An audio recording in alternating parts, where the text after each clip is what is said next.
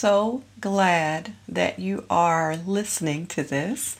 It is really a first step of faith for me to be vlogging as well as doing my first podcast. I have been a pastor's wife for several years. My name is Terry, and I blog at marriedtoapastor.com. And I started blogging as a way to build a rapport with women in my church because I married a man with a fairly large church size. And so I wanted to get to know people, and I knew it would take forever to get to know them one by one by one. And social media has been a blessing in that regard because I've been able to share my heart with people in a format that was non threatening for them, but was also efficient and very time friendly. So I am very thankful to blogging for that reason. However, God has led me to expand to other platforms, and this is one of them. I will tell you, when I first started blogging, my subject matter always seemed to hit a chord, and my blog grew and grew. And I remember I used to think if I could just get 6,000 a month, I'd be okay. And when I hit that, I was like, okay, that's successful. That's pretty good. However, looking at the stats, I've noticed that my demographic has changed tremendously from when I started. My demographic now is women that seem to be focused on ministry, not only as pastors' wives, but have stepped into their role in leadership. And as a result, they are doing things and creating things and making things to encourage other women. And the result is a beautiful thing. However, for me to keep this blog relevant, and really both of my blogs relevant, I had to adapt. So that's why this is my podcast world now, to try to make things easy.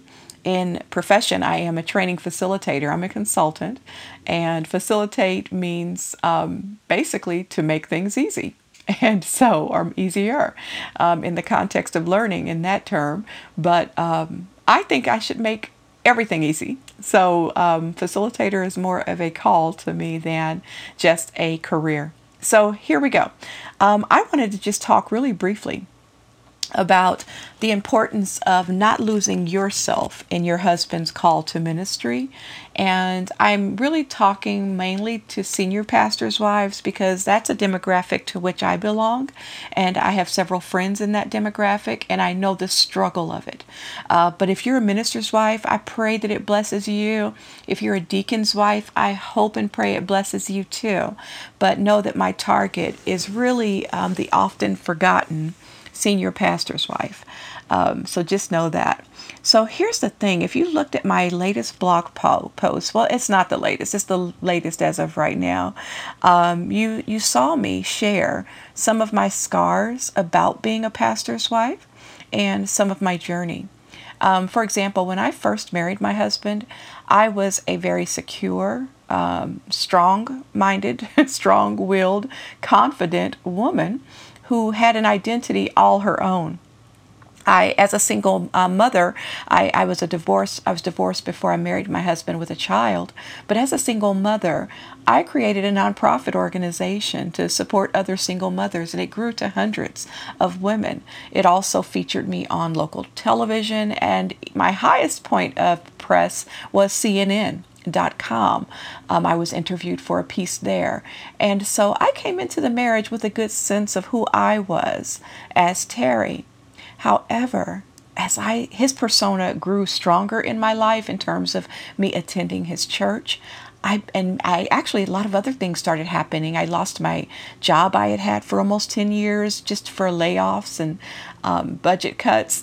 I had a brand new baby, new church. I lived in a new part of really a new state. Kansas and Missouri are very close together. So I lived in a new area that I had to figure out. It was a lot of new going on. And somehow in that, and going to church and being part of this big persona of a man, I lost who I was. I forgot that I was Terry, who, with no money, went out and started a nonprofit to help women, and really did impact women's lives. And so I forgot about the creativity I brought into this marriage. I got lost in his call. And that's so dangerous. So if you are a pastor's wife, you have to, if you find yourself in that place, you have to seek God. And I'm not saying that to be so deep. Deep Christians bug me sometimes. And you know what I mean? People who every answer is a platitude or a scripture. I'm not trying to be that way, but I'm going to tell you, that's going to be the only way that you'll see and remember who you are, is by being close to the Lord. I say it all the time. And if you're not close to the Lord, you start looking at earthly and worldly things. And as a result, you get lost. Okay. And it makes it easy for you to get lost in your husband's persona. And what happens is soon you're going to become depressed. Okay. I know. Soon you will become depressed, and it'll begin to play out in other ways in your life. All right. I don't want that for you. So please stay close to the Lord as almost like a medicine, realizing that without him, it's true, you can't do anything. Okay, so don't start getting caught up in the clothes, in the parking spot, the seat, the attention. You're going to lose yourself in that. And so you have to remember, who are you? And if you never knew, that means you got some work to do. You've got an exploration to embark on.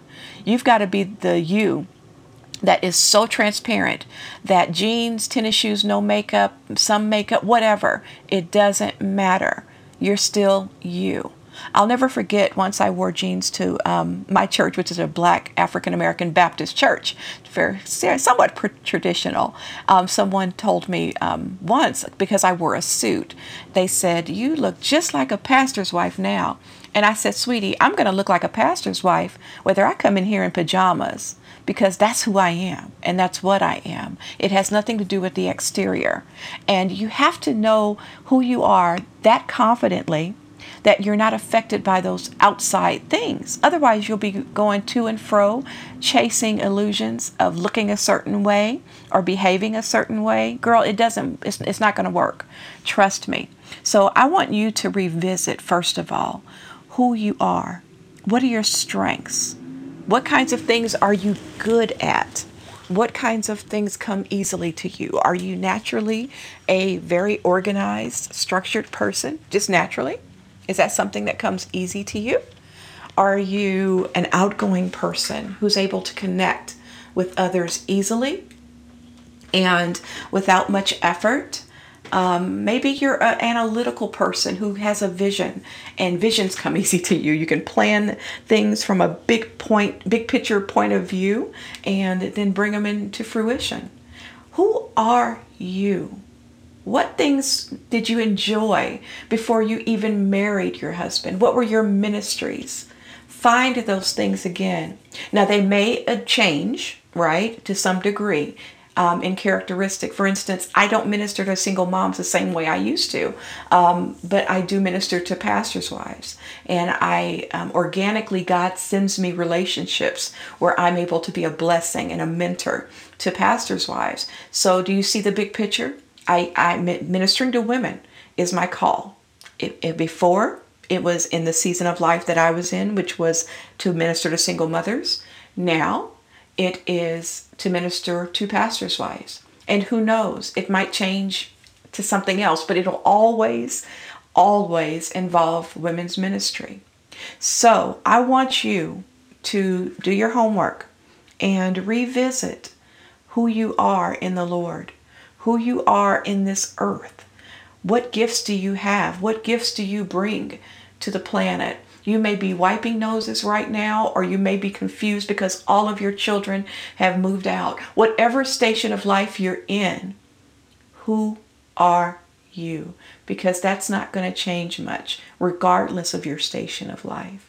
So with that, I want to encourage you to visit marriedtoapastor.com. Check out my YouTube channel, which is Godsey Girl.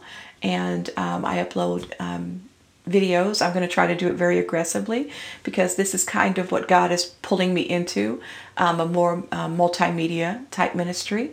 And it's awkward. I'm going to be honest. I don't know if you knew, but I was incredibly nervous doing this, but because it's new.